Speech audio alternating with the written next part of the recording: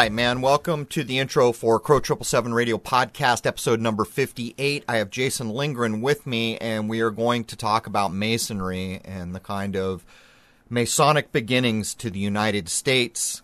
Notice I did not say the United States of America. There is a reason for that. There is no United States of America as far as we can tell anymore. It's simply the United States. This is demonstrated in how we talk about the military. We say the U.S. Navy, United States Navy, not United States of America Navy or Army or Air Force or any of these things, because the United States is a corporation. Jason identifies the year within this conversation, which we have done before, that Washington, D.C. was incorporated. Apparently the Constitution was revised at that time. Anyhow, this is an interesting episode. Every time we talk about Masonry, I kind of have mixed feelings. When I got out of the Marine Corps, a lot of my friends lived in cities and industries where nearly everyone they work with is at a Masonic lodge. They're doing things like serving the community and other things. These are not bad people, and that is why I sometimes put off talking about Masonry. But it's not really a good reason not to talk about it, I guess, which is why we're doing this episode.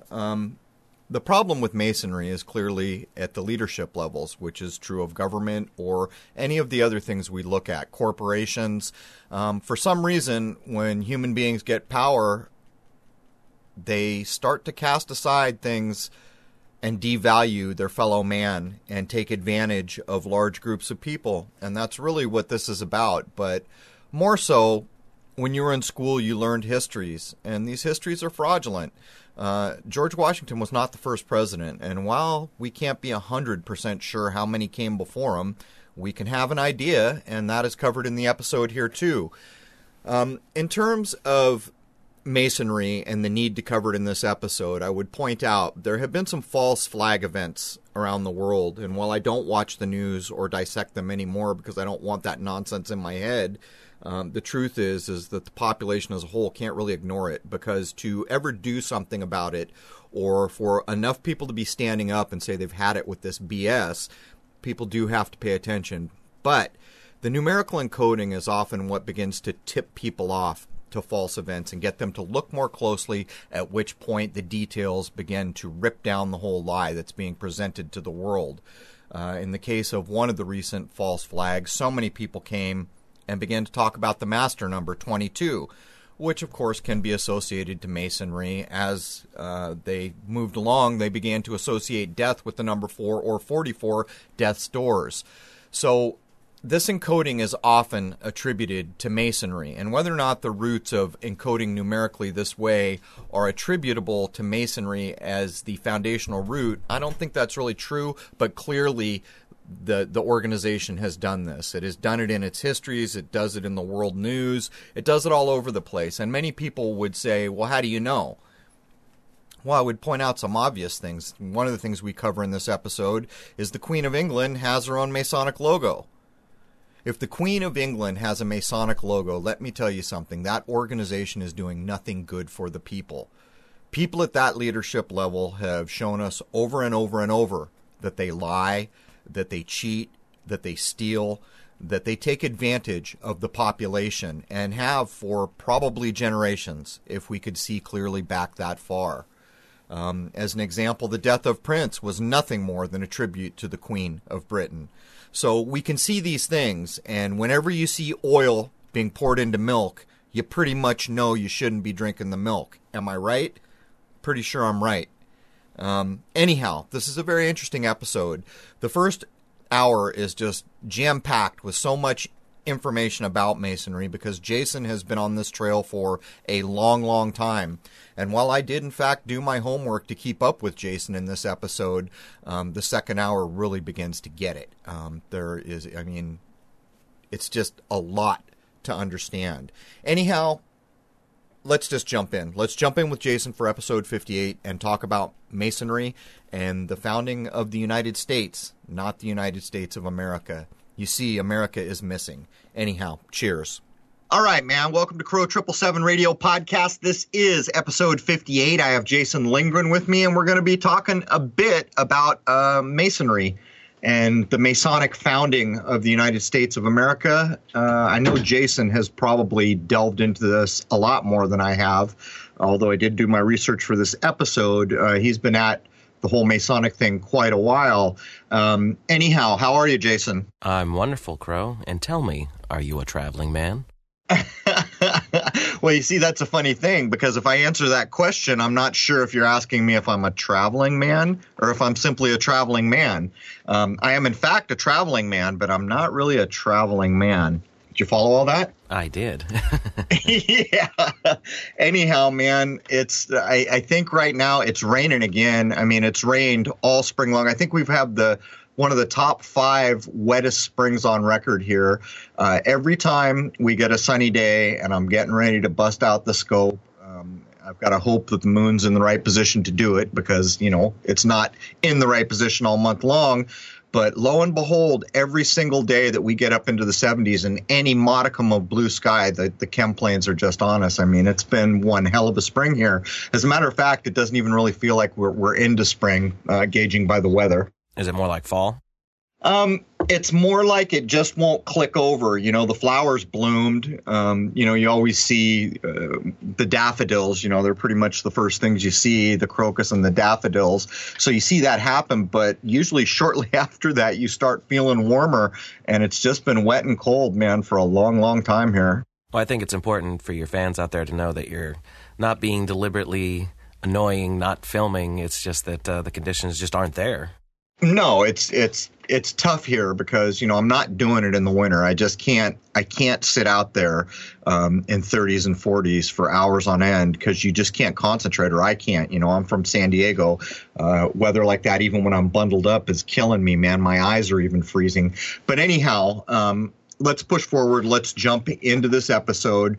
You've got quite a list here, and, maybe by the time we're done, people will have a slightly different view on things like, all in all, we're just another brick in the wall, or maybe, we built this city. What we're going to talk about is pervasive. It is everywhere in our culture. And I don't really think there's much denying that the founding of this nation is intermingled with Masonry. No, there's no doubt at all. And one of the things that we both discussed a little while ago was the fact that the one thing the Masons are good at is keeping records. So we know a lot about these people and what they may have done, because it's recorded in the lodges. Yeah, it's a funny thing, because being a Mason a generation ago, or even a little more than a generation ago, was a pretty common thing if you were in the right city, if you were in the right job. On my father's side, as far as I know, my grandfather, or maybe it was a great-grandfather, were all Masons, and on my mother's side too. And I remember asking my mom after my father died, is there any of that stuff around? And she said, there must be. I scoured, man. There is nothing here. And I thought, how could these people have been Masons? And there's, I'd love to see a Masonic Bible to be able to go through it. I've seen them before online, or, maybe some of the publications, but there is literally nothing here. And it's a strange thing. I mean, what, did someone from the lodge come collect all that stuff when they died? Is that how it works? Yeah, actually, I've heard of that. Yeah. I don't know, man. It depends upon who you were and what you did, if you had stuff that they wouldn't necessarily want to get in other people's hands. Well, it's funny because even friends from the Marine Corps, a number of them are in big cities, and they're in Masonic lodges, and they're just working people. And, we should probably get this out on the table. The average neighbor that you have that's in a Masonic lodge is just a person living. And I, in no way, shape, or form, intend to have anything I say in this episode be slighted against people simply because they belong to a Masonic lodge. That's not what I'm referring to here. It's a bit like going to another country and saying you're an American and having someone treat you bad because you're an American, when really you have nothing to do with that. You're just a person. It's the governments that are the jackasses, the people at the top doing all this stuff. So I just want to put that on the table. But, as you and I got ready to do this, Jason, we were looking at that logo, Queen Elizabeth's Masonic logo, and we were trying to figure out, how is it, if she's female, how is it that she's a Mason? I don't know. We didn't get to the bottom of it. Maybe there's something about the ruler being, honored in or something, but it's a strange thing. I didn't think women were allowed to partake in the whole Mason thing. They're not, as far as the straightforward regular Freemasonry. That's all male as far as anyone else is concerned. Now, maybe there's something different with the royalty and aristocracy. What the women would be in is called the Order of the Eastern Star, which is all female. So that's the way it's supposed to work. Yeah, it's interesting, too, because in the logo, it's ER, which would be Elizabeth R. I think her true name is something like Elizabeth Alexandra or something like that. I think I'm close on the last part. But whenever you see that R and you look up what it means, you see things like Regina, or if it was a king, it would be Rex, or, Imperator or Empress or something like that is what that R is standing for, I guess. And that is what's in the logo. As a matter of fact, I believe the first tweet the Queen ever did was signed, Elizabeth R. But anyhow, we've got quite a list. I'll just kick it straight over to you and let's start traveling, hint, hint, down this road. So as I jokingly said to you at the open here, have you ever heard the phrase, are you a traveling man? Or perhaps, are you a fellow traveler? Do you travel from west to east where the sun rises? Well, these are things that Freemasons will say to each other if they're trying to find out the person across from them is indeed a brother. So Freemasonry, which they frequently will call the craft, believes in light. It is a massive part of all of their extensive rituals. Light, to a Freemason, symbolizes knowledge and intellect. And, of course, who is the patron god of light? Why, it's our old friend Lucifer, of course.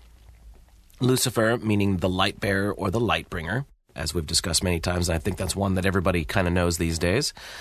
This is not necessarily, however, the Christian devil or Satan, as the public mainstream notion likes to assume all the time. A lot of who and what Lucifer is implied to be, especially with the higher-ranking Freemasons, it's actually he's the good guy, or maybe it's she. I'm not entirely certain. I've seen references to both. The Freemasonic version of God, overall, is called the Great Architect of the Universe. We've talked about this whole Lucifer thing. We've even done an episode where we demonstrated that pretty much the story of Prometheus, or the myth of Prometheus, is just a different version, or maybe an earlier version of the Luciferian tale. And we've covered, and I'll cover it once again here. In the view of the people that are in this mindset, it seems, best guess I can make, best educated guess I can make, is what they are espousing goes something like this. Lucifer was a brave person who stood up for human beings at great risk to himself against God, and he got slammed down hard for it. Therefore, Lucifer is a hero. As far as I can tell, that's the narrative that these people are behind. And I think you rightly point out here that there is clearly, to quote Zeppelin, which is apropos, there are two paths you can go down, but in the long run. On the one hand, you have kind of the Western religious people. Whenever they hear the word Lucifer, they're thinking the devil. And on the other hand, all these other people who are talking about the light bringer, Lucifer, the morning star, all these things that are associated with Freemasonry are thinking about something totally different. And the problem here is that the one side mixes what they are thinking with what the other side is thinking, although I must say the Masonic side of things looks down on Christians, I think, in a way, as ignorant. And we kind of covered this a bit, didn't we, in the Masonic Encoding of Religion episode we did. Yeah, and here's the thing folks need to know, that if you go to a lodge and even try to get in, the first thing they're going to want to know is if you have some sort of spiritual belief. They're not going to turn you away if you're a Muslim or a Jew or a Christian, but you have to have a belief in a supreme being, and that's because you have to be open to the notion of a supreme being. They happen to call that supreme being the great architect of the universe. Now, a lot of folks will argue that it's not a religion, but Freemasonry does have its own religious aspect, and they'll even call it that the higher up you go, you start finding things out more. Right. Hearkening back to where we were talking about the King of England at the time in the 1800s, I've forgotten exactly where, mid to late, I think, if I remember correctly, and how they were viewing everyone else who wasn't above the Royal Arch degrees of Freemasonry. In other words, who didn't understand what these top three guys did. King, guy named Carlisle, Duke of something. And the claim was made there that the word Christian, the word Jew, the word Israelite, and the word Hebrew were nothing more than levels of initiation, that there had never been a country or a people that were specific. Like if you said someone is Mexican, maybe, you know, they come from Mexico, you know, they tend to have that lineage that would give them all the attributes of being Mexican. They were saying the exact opposite. They were saying that Christian was the lowest level. And I think if I've got it right, Jew was next, Israelite was next. And then as you got towards the Royal Arch degrees, it was Hebrew. And that opened up a whole can of worms about the book of Hebrews in the Bible, which clearly is loaded with Masonic language. But anyhow, I kind of feel like I'm pulling you off track here, Jason. I'll throw it back over to you. All right. Well, Freemasonry calls itself a fraternity. That's what it's openly stated as to the public. And the definition of a fraternity is a group of people sharing a common profession or interests. A lot of official Freemason history claims it was all about stoneworking in the Middle Ages that kind of got this all together. But to keep the organization growing, it opened up its membership to others. So to start things off, here's the description in history of the Freemasons from an official Masonic website that I took. And what's interesting is I looked at a bunch of them, and not all of them even have the exact same wording. So, you know, these guys are interesting. I'll just leave it at that. No one knows with certainty how or when the Masonic fraternity was formed. A widely accepted theory among Masonic scholars is that it arose from the Stonemasons Guild during the Middle Ages. The language and symbols used in the fraternity's rituals come from this era. The oldest document that makes reference to Masons is the Regius poem, printed around 1390, which was a copy of an earlier work. In 1717, 4 lodges in London formed the first Grand Lodge of England, and records from that point on are more complete. Within 30 years, the fraternity had spread throughout Europe and the American colonies. Freemasonry became very popular in colonial America. George Washington was a Mason. Benjamin Franklin served as the head of the fraternity in Pennsylvania, as did Paul Revere and Joseph Warren in Massachusetts. Other well-known Masons involved with the founding of America included John Hancock, John Sullivan, Lafayette, Baron Frederick von Steuben, Nathaniel Greene, and John Paul Jones. Another Mason, Chief Justice John Marshall, shaped the Supreme Court into its present form. Over the centuries, Freemasonry has developed into a worldwide fraternity emphasizing personal study, self-improvement, and social betterment via individual involvement and philanthropy. During the late 1700s, it was one of the organizations most responsible for spreading the ideals of the Enlightenment. The dignity of man and the liberty of the individual, the right of all persons to worship as they choose, the formation of democratic governments, and the importance of public education. Masons supported the first public schools in both Europe and America. During the 1800s and early 1900s, Freemasonry grew dramatically. At that time, the government had provided no social safety net. The Masonic tradition of founding orphanages, homes for widows, and homes for the aged provided the only security many people knew. Today in North America, the Masonic fraternity continues this tradition by giving almost $1.5 million each day to causes that range from operating children's hospitals, providing treatment for childhood language disorders, treating eye diseases, funding medical research, contributing to local community service, and providing care to Masons and their families at Masonic homes. The 4 million Masons worldwide continue to help the men and women face the problems of the 21st century by building bridges of brotherhood and instilling in the hearts of men ideals for a better tomorrow. So much here to go at, man. Sounds so nice, doesn't it? Yeah, it's like I'm saying, the guy in the lodge next door, in your neighborhood is just a working man who is probably very interested in supporting children's hospitals and other things. But once you start getting up to the top levels, and here's my premise for that. Some time ago when I was doing research, trying to decide whether I could accept that Crowley and Blavatsky were actually real people, which I never could prove one way or the other, but I still have my suspicions that they are constructs. I just can't prove it outright. But during that research, I came across these pretty old claims that Freemasonry originally was something wholly different. A bit like the alchemy episode we did, where there was truly altruistic ideas tied to nature, building these, what have become cathedrals. And the claim there was that many of the cathedrals we saw built by Masons were actually meant to be natural sciences buildings of some sort to teach. And what happened to Masonry, and this is a claim, is that first, politics got involved, and then religion got involved, and that brought us the form of Masonry we have now. But before I kick it back over to you, I would point out, whenever you're talking about, like we opened with the word travelers and stuff like that, there's other places in society we see this language used, and that's unions. In my lifetime, I I think the height of the power of America, there was something like 37% union workers, something like that, in the neighborhood of 37%. Recently, I heard a number, don't know if it's true, that we were down to around 5, 6, or 7% of union.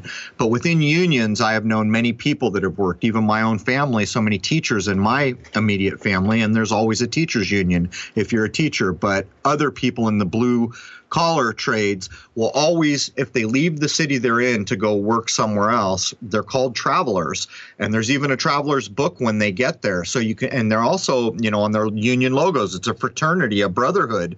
So you can see the language moved all over the place. But anyhow, what's your view, Jason? Do you think there's any merit to the idea that Masonry originally was something vastly different that it now is, that it's so politically and religiously mixed up with things? Well, what I really think is that it started with these ancient mystery schools that we are always hearing spoken about in conspiracy circles. Now, as far as more modern unions and things like that, you pretty much have to join those things if you're employed doing certain kinds of jobs and there's a union, you're pretty much going to get bullied into being part of that union. And they kind of dissolved a lot over the years, but there's still a few big ones out there. And this stuff all gets intertwined. There's absolutely no doubt that any kind of fraternity or secret society, once you get up to the higher levels, they're kind of pushing the same agenda. Well, you've seen all the movies like the Teamsters, the idea of the Teamsters, how one man had control of all that, and he could literally bring the trucks in this country to a stop. It was claimed. And so, you're rightly pointing out that, it seems like every time human beings get in position of power, bad things start to happen. But in your view, is there any there to buying into the idea that this is based in some ancient mystery school that is truly ancient? Or do you think we're really looking at a more modern construct? I think it got rearranged over the years from what I can tell, because the symbolism is definitely drawn from ancient Egypt, as I'm about to get into. And the problem is, when would the whole Lucifer worship thing have come into it? Like, I don't think Lucifer is really discussed in ancient Egypt, so it's very shadowy. Like, it's hard to nail these things down. If indeed that the Scottish Rite especially came from the Knights Templar and all that, well, that was a Middle Ages kind of thing. But then there's the whole problem that, as you and I have discussed, we're not sure if mainstream history is actually the way things really went down, that there may actually be a gap that got added that didn't actually really happen. Yeah, I'm nearly convinced that there is a damn good reason to go down that road. Matter of fact, I'm as close as I can be. I'm never certain of anything, I guess. Truth be told, I can only come as close as I can come, and I'm prepared to throw it out the next day if I learn something new. But I really do suspect that the Middle Ages, or what's called the Dark Ages, are the dividing line.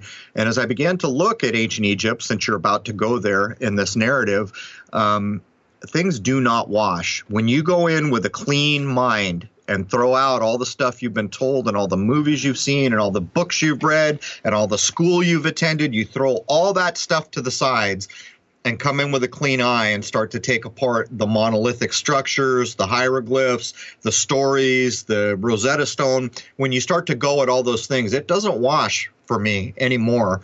And I really do suspect that those supposed ancient things we're being shown are a lot more modern than we may suspect. But anyhow, I'll kick it back over to you and you can start to travel to Egypt. And what that means is that thousands of years gets truncated down to hundreds of years, and therefore the connection between Egyptian and more modern Masonry would make a lot more sense.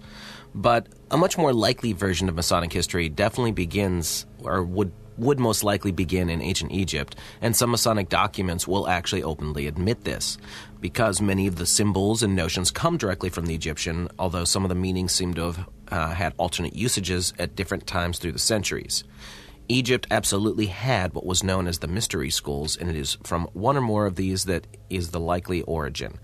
And there is absolutely no doubt that there's a direct connection with the Knights Templar, and one of the rites even has Knights Templar as a rank or a degree.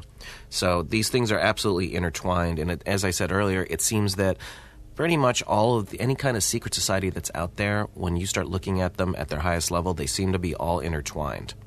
Yeah, there's no getting away from it. And all the research that I've done in my lifetime, what I have found is it is very likely that any mystery school you can point to, regardless of whether it's ancient or more modern or whatever the claim being made is they're all in the same vein. It's not like one mystery school had all this hocus pocus magic that another one didn't, that they're all the same. But what you really tend to find is that what happened in a lot of the Eastern religions like Buddhism, Hinduism, other Chinese religions and things that kind of, it's almost like the religions that had to do a lot with meditation. Those became the basis for much of what became Masonry and other things. So it's almost like there was these mystery schools that hit the age of religion and it got into there and we kept coming down the road, that kind of thing going on. It's a hard thing to know, but I would mention before I kick it back to you, most people can go on YouTube and look up there used to be a clip, I haven't looked at it in a while. Someone had come across a Masonic Bible and they filmed it and put a clip up on YouTube. I've always wanted to get my hands on a Masonic Bible, which is why I was scouring our house and all the old boxes hoping I could find something to check it out. Because in that Masonic Bible, what you find is the Christian idea of the Father, Son, and Holy Ghost in these Masonic Bibles is refashioned to show Osiris, Isis, and I guess Horus as the triune deity. And I think people can go on YouTube and look that up. But have you seen this, Jason? Yeah, I've seen, well, I don't know if I've seen the same clip as you, but I've seen someone holding up a Masonic Bible and showing all the Egyptian stuff in there. And basically, you're correct. It always comes back to that triune God. And I'm not sure which one's the oldest. It could be the Indian as well. I'm for blanking on the Indian names, but it all comes back to the same thing, and that's that concept of three as one.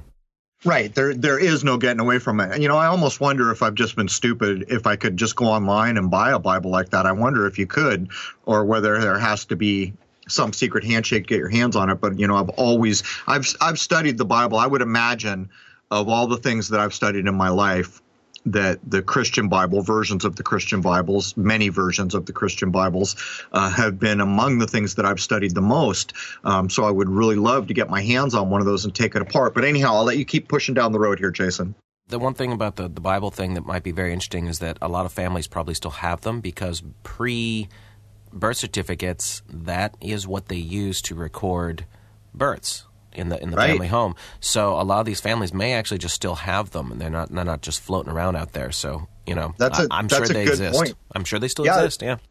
That's a good point. And I would state, I still remember from the episode we did on your name being traded as stock or as chattel on the stock market, that the way that went down was that prior to the Census Bureau being set up in the United States, and if I remember the date correctly, I think it's 1916 or 1918, one of those two dates. Before that, all deaths and births were recorded in the Bible, just so people remember what we're talking about here. And all officialdom accepted that as a legal document. If you had a Bible that stated these things, this person was born then or this person died then, they accepted that. When the Bureau census came into being in the United States in the early 1900s is when that all began to fall apart and we started moving towards basically what is admiralty law. Yeah, absolutely. And I mean, it just is what it is. That's the way it was. And then as they corporatized everything, everything got run through the state. Yeah, I'd rather just write stuff in a Bible. How about you? Well, keep the government out of our business. That would be nice. Yeah, exactly. So this next point I want to get to, there's no conclusive proof of this, but I've seen repeated mentioning that all of Freemasonry is ruled over by something called the Hidden Masters, or some sort of round table of 9. I don't know what that means exactly. I'm assuming that means that it's just the very few at the very tippy top, but they're not going to obviously advertise themselves. But I thought I'd throw it out there because it does get mentioned. But what is a fact is the existence of what's called the House of the Temple, which is a Masonic temple in Washington, D.C., that serves as the headquarters of the Scottish Rite of Freemasonry, Southern Jurisdiction, USA.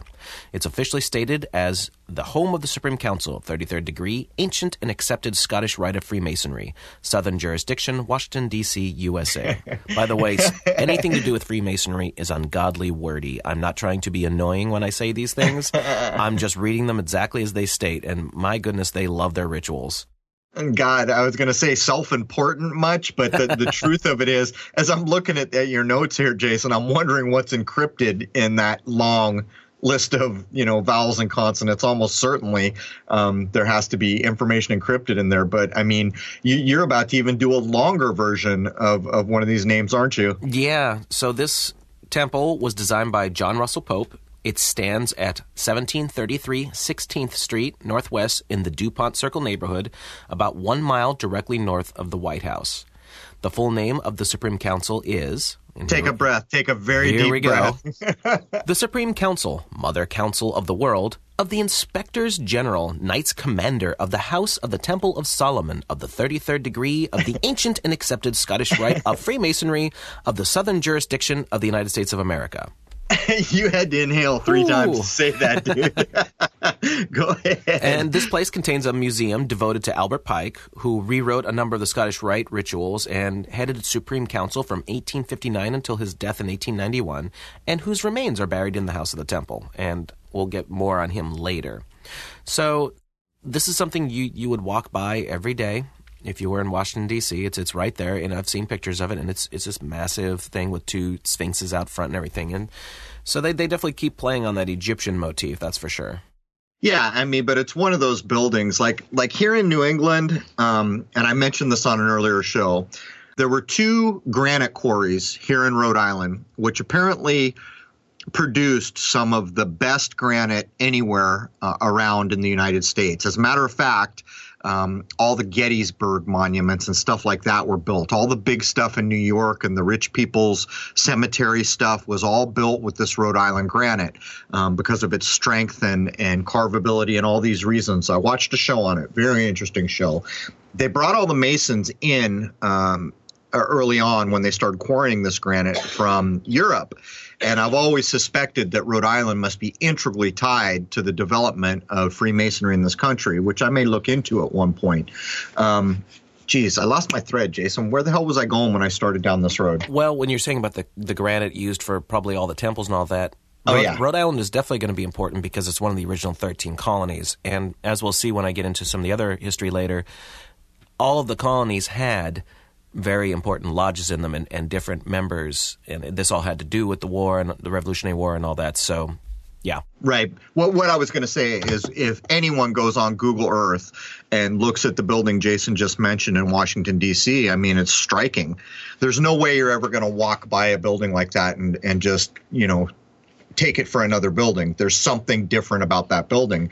But, when you look at the layout of all the streets and everything that's been done around Freemasonry in Washington, there's absolutely there. But you see, I get a sense of that here in Rhode Island because so many of the buildings here were built out of the Rhode Island granite, which means they were built by Masons. And these were not, what are the 2 types of Masons? There's the Scottish Rite and the York Rite.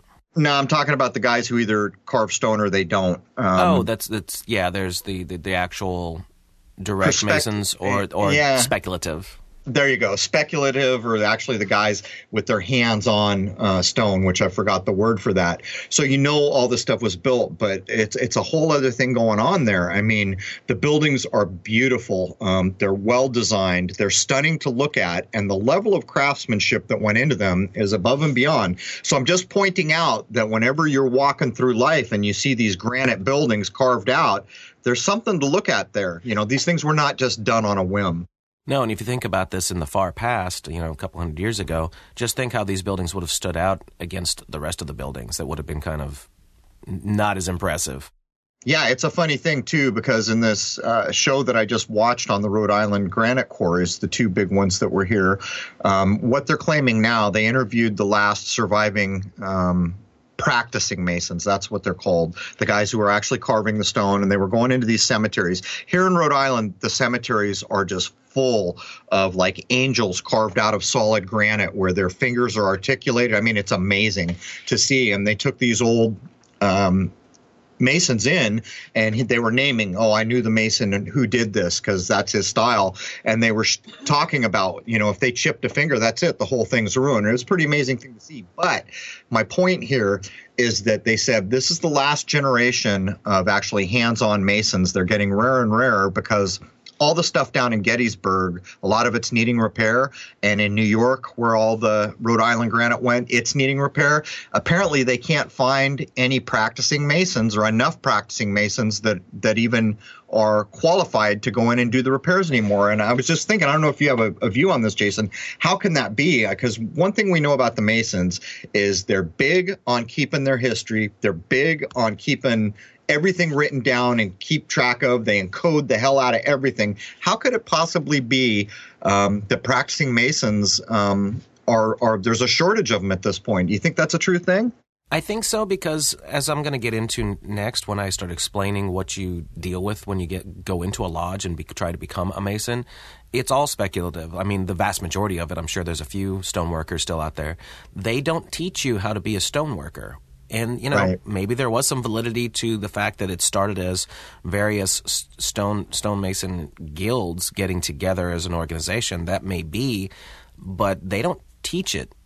In anything I've found, it's all about ritual and rites, and it's very alchemical. It's supposed to be about your building yourself.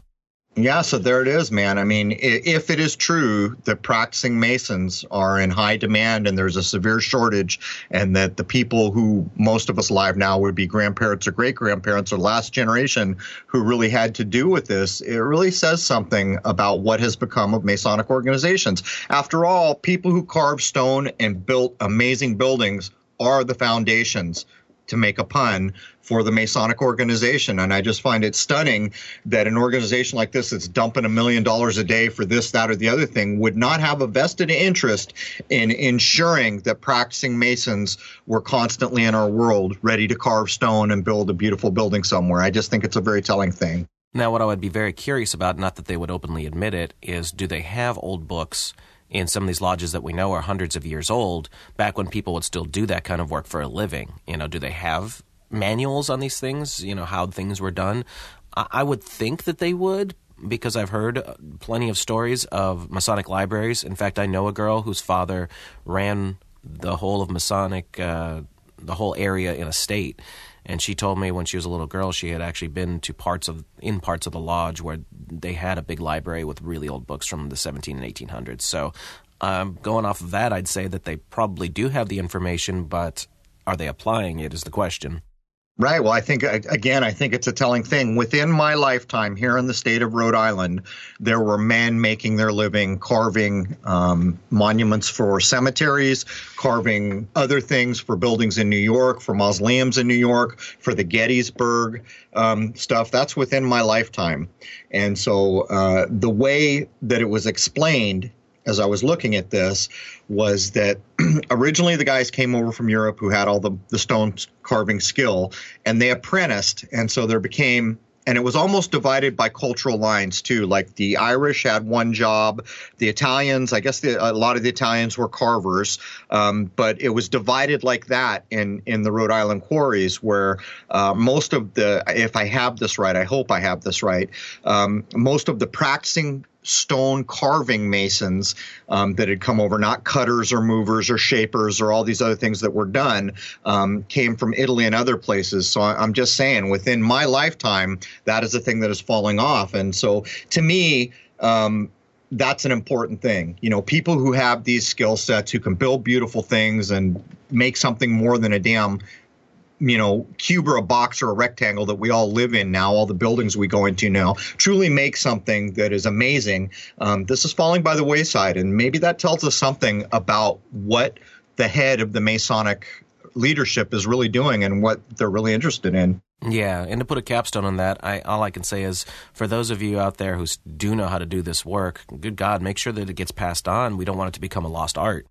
No, man. One of these days when the rain stops, I'll actually take my good camera out to some of the cemeteries here, and I'll shoot some of the things that the carvers carved out of granite. And it is stunningly mind-blowing to see like a pinky finger articulated on an angel, knowing that if he did the wrong thing and that finger broke, there's no way to fix it, and the whole monument would be a total loss. It's an amazing thing to see. Anyhow, let's keep pushing. So I'm going to give you some background on the Masonic Lodge and when someone decides to become a member. So you start off in what's called the Blue Lodge or the Mother Lodge, and this is where you get your first 3 degrees. After that, you can then choose to go on, if you wish, to either the York Rite or the Scottish Rite. But the vast majority of Freemasons don't go any further than this. They always wear, as you've probably seen in pictures, the white sheepskin apron, and this is said to be a symbolical representation of the coverings that Adam and Eve made for themselves to hide themselves from God, and God afterwards gave them coverings of animal skins, and this is supposed to be how God knew that they ate from the tree that they weren't supposed to have. Masons are said to be buried in these aprons to have this covering when they face God. So, let's get into the first 3 degrees. Masonic ritual is designed around the symbolic story of the building of a great spiritual temple as represented by the Temple of Solomon. The 3 Masonic degrees are designed to represent 3 stages of life: youth, manhood, and older age. The Entered Apprentice degree is the first, and it represents youth because it teaches the most basic lessons of belief in God, the necessity of charity to mankind, the importance of truth, and the value of keeping one's word. Now, just to put this in here, when I say the word God, I'm not saying which God it is, and I can tell you that no Mason has ever admitted that the name Jesus Christ is ever spoken in a Masonic temple. It's not in the rituals as far as I can tell. Right.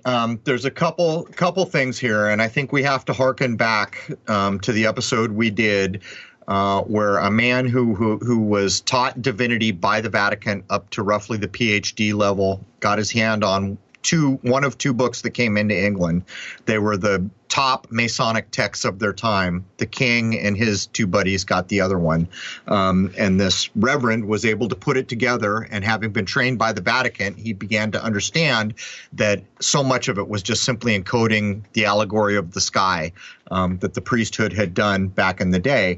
But in that research and in that study, the top 3 guys were basically of a mind that there never was a Kingdom of David, that there never was a Solomon's Temple in real life, like where the Wailing Wall is now. In their view, that's just a wall. There was never a Solomon's Temple outside. In their view, it was all metaphors for what happens to a human being internally. In other words, maybe the Temple of Solomon being your pineal gland in your brain, that kind of idea. But I figured I'd throw it out because it is in the research we did in past episodes, Jason.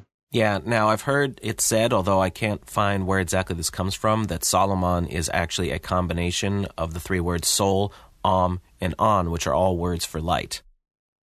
I think we may have covered that in that episode. I just don't remember. But I mean, the main takeaway for me here is that you're looking at the only 3 guys apparently that were above Royal Arch. In other words, if there were any secrets to be known, they knew them all, and everyone below them did not.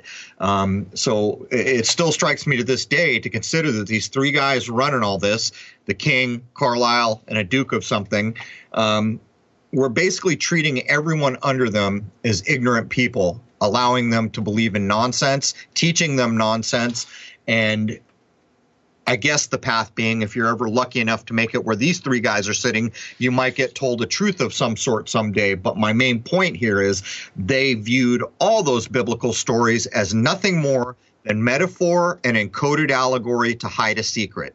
And that's the way they viewed it. That's what I think is the reality as well.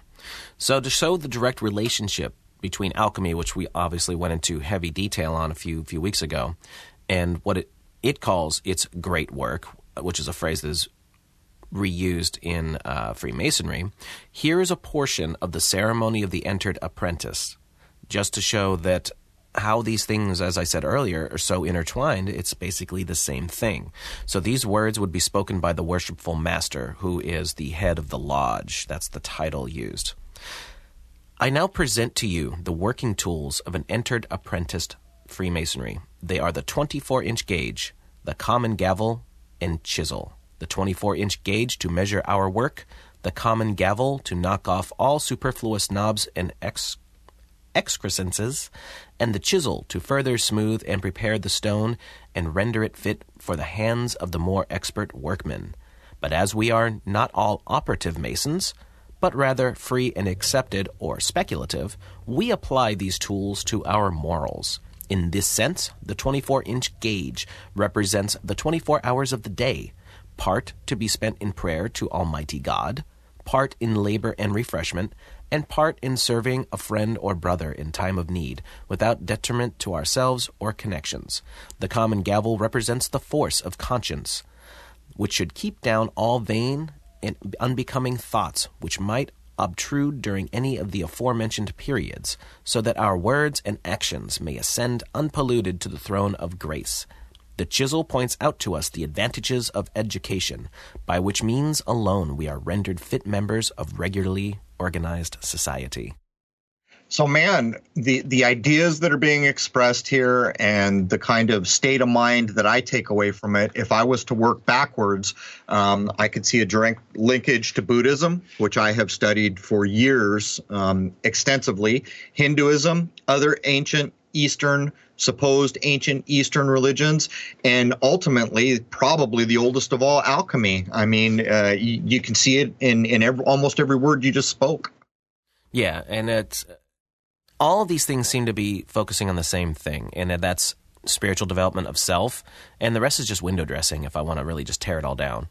Yeah, it's a funny thing because if we were to take like Buddhism, the idea here is that a person would do things like pray all day so their mind doesn't wander. I guess the Western idea would be idle hands are the devil's playthings. Mm-hmm. And in the Eastern idea, it's we do all these things to keep our mind pure and fresh, which is echoed in this. But you see, in the Buddhist tradition, the reason that person is doing that is not only to free themselves from what they considering suffering. In other words, anyone alive is subject to suffering, and there's no getting out of it. That's why they're doing this. But more so, they're doing it for the benefit of what they call all sentient beings.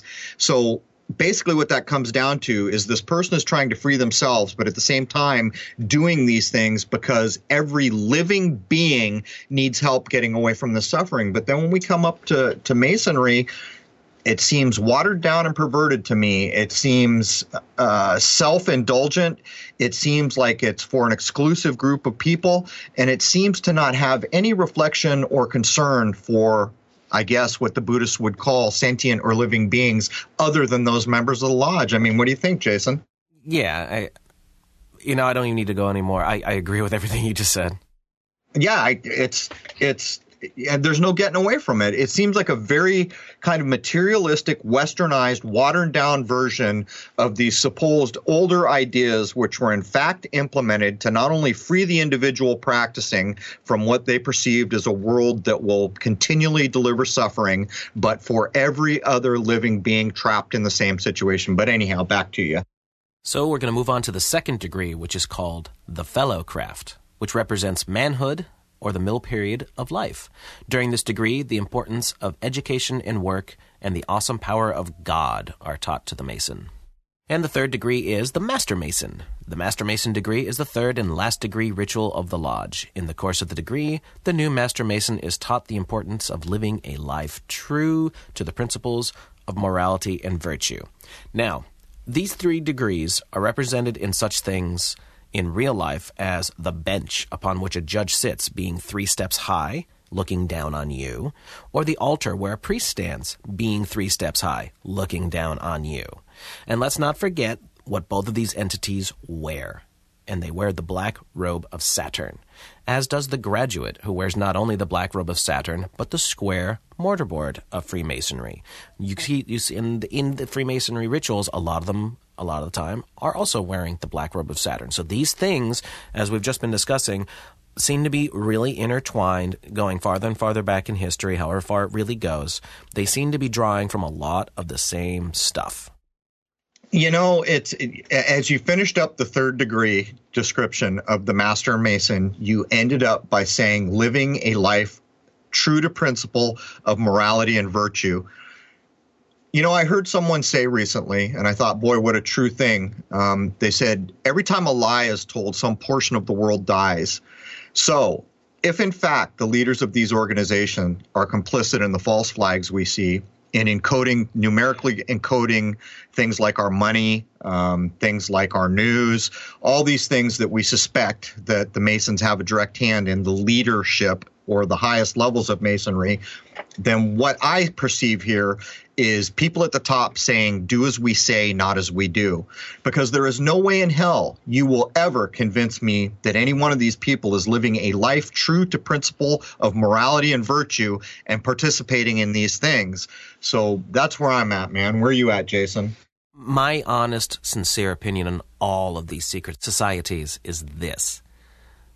All of it is window dressing just to see how far a person will go through the ranks, and then once they get to the upper ranks, they can see who might actually be good for them to pull up even further to help push along the agenda that they're trying to accomplish, whatever that happens to be. Damn, that was well said, dude. That was well said. I think that is spot on. You know, early on when you started, what struck me is I was not expecting to hear you say there were only 4 million Masons in the world, and I think that really starts to bolster the point you just made. I would have suspected there was a heck of a lot more Masons, but you know, knowing what the King, Carlisle, and the Duke of whatever the heck he was doing to all the people under them, I don't think there's any getting away from the idea of what you just expressed. Anyhow, back to you. So now we're going to get into the founding of America and how all this interrelates. We're going to talk about a guy named Sir Francis Bacon, and his novel The New Atlantis, which was first published in 1627, is suggested by multiple scholars as the inspiration for what would become the new country of America. It is the story of a crew of shipwrecked sailors who land upon the shores of a mysterious unknown nation whose people had developed a culture and technology far beyond anything previously known. Considered amazingly prophetic, especially for its time, it spoke of buildings a half a mile tall, machines that flew through the air, ships that traveled beneath the sea, and a government of philosopher-scientists serving an enlightened people who were dedicated to learning and higher achievement. The New Atlantis was Bacon's vision for a new golden age, and it became the inspiration for many influential American colonists, including several of Bacon's descendants who settled in Virginia after its publication. Bacon, whom many historians consider to be the true father of modern democracy and founder of America, was an avid student of what is called ancient wisdom, and he joined many secret societies during his life. In his youth, he became a member of the Order of the Helmet, a group that worshipped the goddess as Pallas Athene, the Greek goddess of truth and wisdom.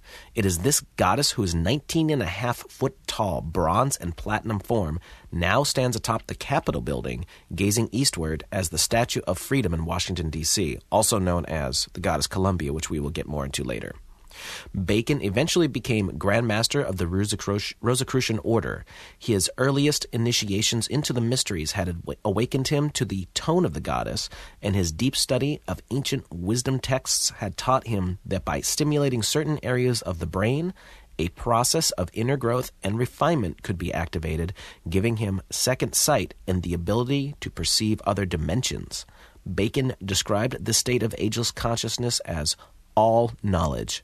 This all knowledge was alluded to on the title page of the first edition of The New Atlantis, with a depiction of Father Time escorting a female figure out of the darkness of a cave, coming forth into the light of day. Underneath this engraving was the inscription, "In time, the truth." And there's the alchemical connection coming out of the cave at the very end of what you just said, into the light of day. And again, we have the whole kind of mind science thing that was echoed out in earlier Eastern religions. And I would ask, if these jokers truly have second sight, how is it that they have no concern for the common man and the common woman? If these jokers truly have second sight, how is it that they can't value a tribe in Africa or an Aborigine in Australia? This is where I have real problems with what we're looking at here. And you and I have covered extensively. You know, you're about to get further into Colombia, but let's talk a minute about the Statue of Liberty. I remember, you addressed this at one point in the 9/11 episode we did. The Statue of Liberty is really not what it seems. And I'll let you address this a little bit, Jason. Well, the name itself is very interesting because it's called the Statue of Liberty, not the Statue of Freedom. And right. The definitions are very different, even though most people would never think it. Liberty is what a sailor gets when he goes on shore leave. He gets permission from the captain, right, who he is indentured to, to go off the ship for a small amount of time and must report back at the prescribed time.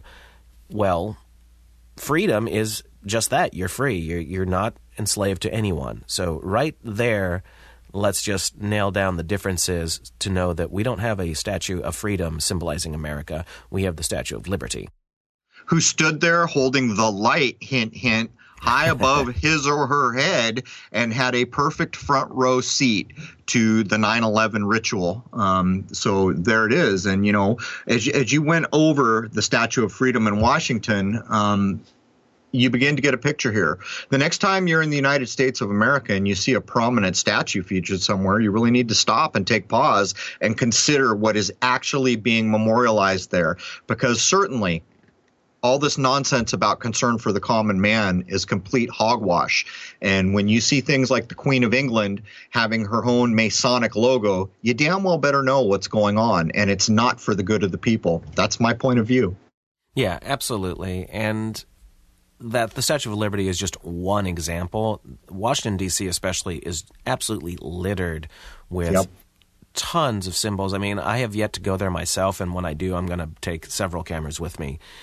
It's what these people are really into. They kind of tell you, they put it out there, but you have to know how to read the symbols. Yeah, there's no getting away from it. And this is a big part of the spellcraft that we talk so much about. Because when you go to a place like D.C., you've had this whole other mindset inserted into you your entire life. You've got to be able to set that all aside and take with a clean, fresh mind and brand new eyes, look at what you are being presented with. Look at it all. Look at the inscriptions, look at the dates, look at the monuments, look at where they're pointing, how they're positioned, the stars that are above their damn heads. Look at it all, and you will start to get a truer picture of what's gone on here. All I can say is that hopefully at 58 episodes, and a lot of the earlier ones you did without me, I can say that the information that has been given to folks, and you can find it, we just collect it and try to make leaps of logic based off of what we're finding.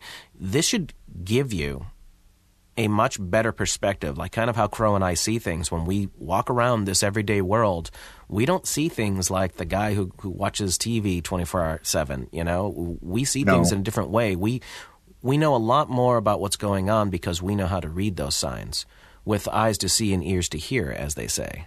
Right, and I'll give everyone a huge tip that is listening right now. Go do a Google image search for Royal Arch degree or Royal Arch Freemasonry. One of the images you're going to see is going to show like an arching little thing, but what you're looking at is the zodiac with the keystone or the strength, the high point of that image being near the summer solstice when the sun is at its highest or strongest point. You will also see things like the Christian encoding of the Bible in this stuff, where the bull, the man, the eagle, and I always forget the other one, that represent the gospel, the supposed gospel writers. What's actually being encoded there is what's called the royal stars. So you're looking at the bull. You're looking, the lion is the other one, Regulus the lion. So Regulus would be the heart of the lion or one of these ordinal stars. That's what's being encoded here. So much of what is going on here is encoding the sky, a lot of it. And there's more than this, but you've got to kind of shift your mindset over. Anyhow, Jason, we are approaching the top of the hour.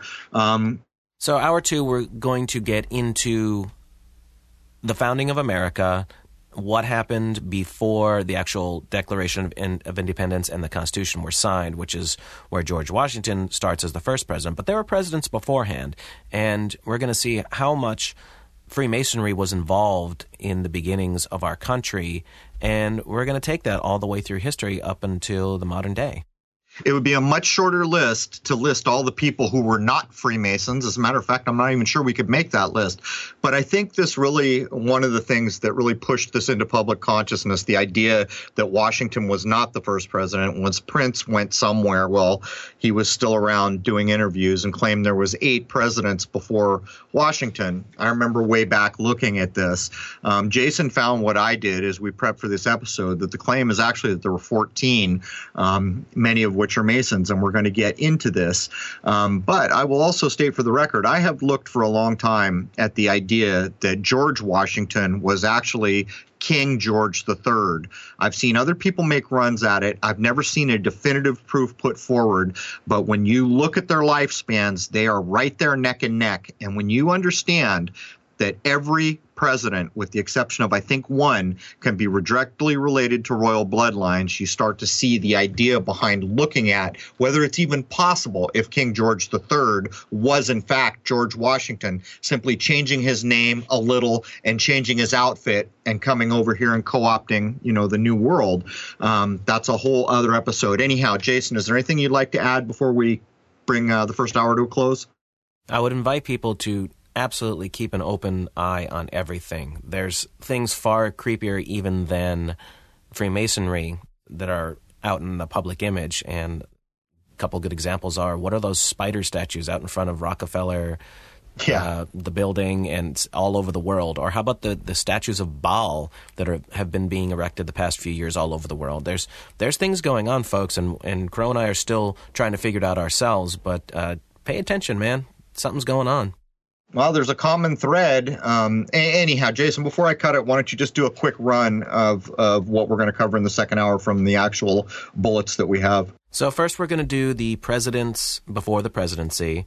Then we're going to get into the lodges, how they first came about in America, beginning of the Revolution and how all that came about. We're going to get into the interesting figures of George Washington and most especially Benjamin Franklin, who is far, far different than you would have learned about in school. We're going to talk about all the Freemasons that were involved in the actual development of the government of the United States. And then we're going to kind of finish that off with Albert Pike and some of the interesting things he said and did. Yeah, what is it, man? Welcome back, my friends, to the show that never ends. I was looking at a dollar bill the other day, and on the seal from the Federal Reserve itself, there's actually a Masonic square built into the seal. You just don't notice it because it's positioned like a chevron. But anyhow, that does bring us to the top of the first hour of Crow 777 Radio podcast. This was the first hour for episode 58, covering Freemasonry and the founding of the United States of America, which is now just the plain old corporation, the United States. Anyhow, I hope to see you all over at crow777radio.com for the second hour. It will be posted there for members. Cheers.